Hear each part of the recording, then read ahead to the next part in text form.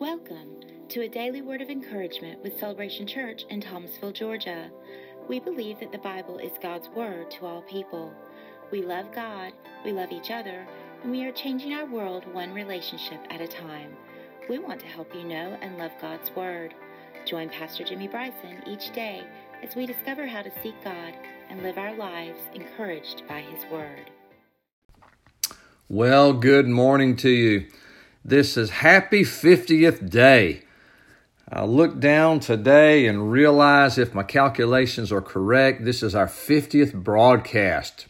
Wow, can you believe that? 50 podcasts. They say that time flies when you're having fun. Well, I'm having a blast producing these podcasts. I hope in some way that you're at least a little bit or a lot encouraged by the podcast. I hope that you're edified, and obviously, according to Ephesians chapter 4, one of my prayers and purposes of these podcasts is that you might be better equipped to do the work of the ministry. So anyway, today is 50. 50 seems like a lot, and yet it seems like I just started yesterday, but in reality it's been 10 weeks. 10 weeks. Seems like half of those 10 weeks, it seems like I've been talking about revival. My prayer has been from Psalm 85, verse 6.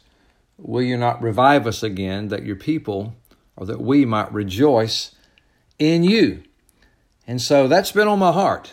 I've mentioned this 138 times in 50 podcasts, that I believe the church in America needs to be revived.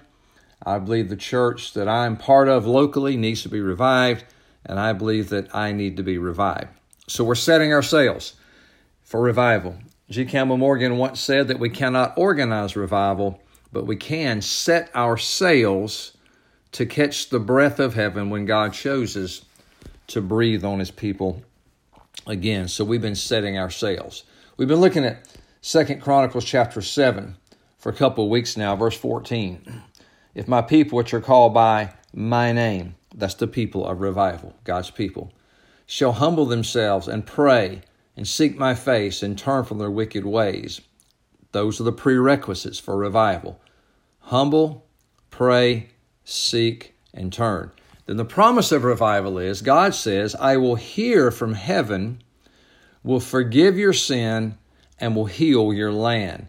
And so yesterday I talked about that first blessing, if you will, of revival, that God hears us from heaven. You do understand that God is under no obligation to hear us. God is under no obligation to hear us. In 2 Chronicles 7, that verse 14, where God says, I will hear from heaven, it means to listen, it means to hear with attention, means to consider, means to yield over to. How many of you know you can hear something but really not be listening, or you can listening and not really be hearing? God says, I will pay attention. Do you want God to pay attention to your prayers? Well, I found that there are hindrances to God answering my prayers. Actually, hindrances to God hearing my prayers. Psalm chapter 16 and verse 17 says, I cried unto Him with my mouth, and He was extolled with my tongue. Watch this. Verse 18, if I regard iniquity in my heart, in other words, if I give attention to iniquity, if I approve, if I cherish, some translations say, if I cherish iniquity in my heart, the Lord will not hear me. But verily, God has heard me. He has attended, He's paid attention to the voice of my prayer. Blessed be God, which has not turned away from my prayer, nor His mercy from me. I don't know about you, but that's where I want to be. I want to live in Psalm 66:19, but verily, truly, God has heard me. So in 2 Chronicles 7:14, God says, I will hear you if you humble yourselves, pray, seek my face, and turn from your wicked ways. That is brokenness, earnestness, selflessness, and holiness. So sin, when I store up sin in my heart, then God will not hear my prayer. That hinders my prayers. Mark 11, verse 24, makes it very clear that doubt will hinder God answering our prayers.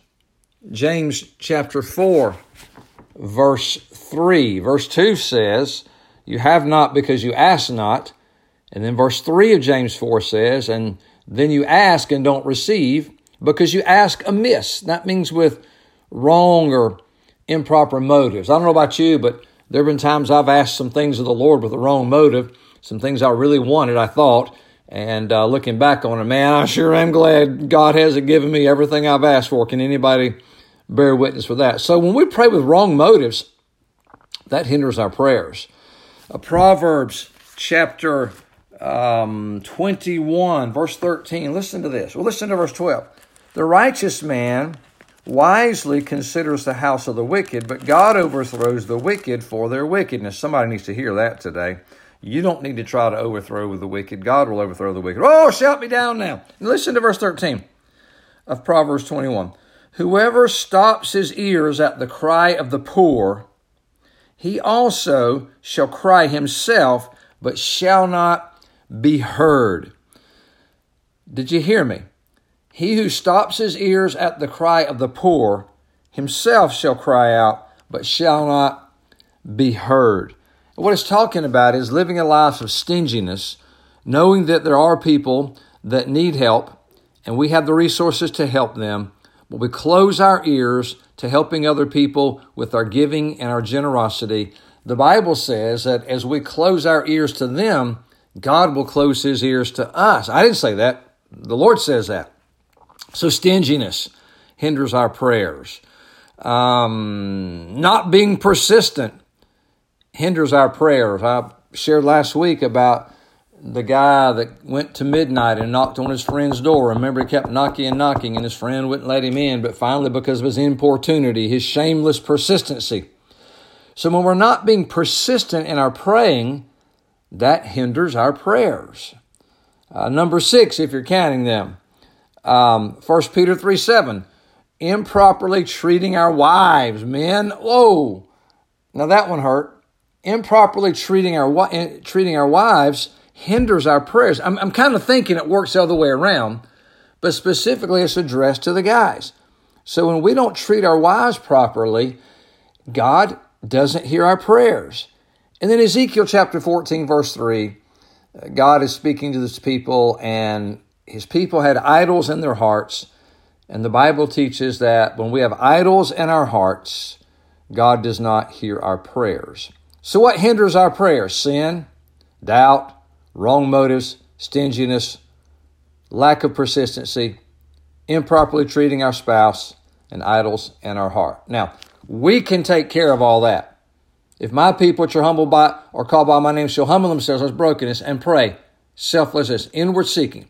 So ask the Father today to reveal to you any of those 7 hindrances to God hearing your prayer, and you confess it, turn from it, and be in a position for God to blow into the sails of your ship in Jesus' name.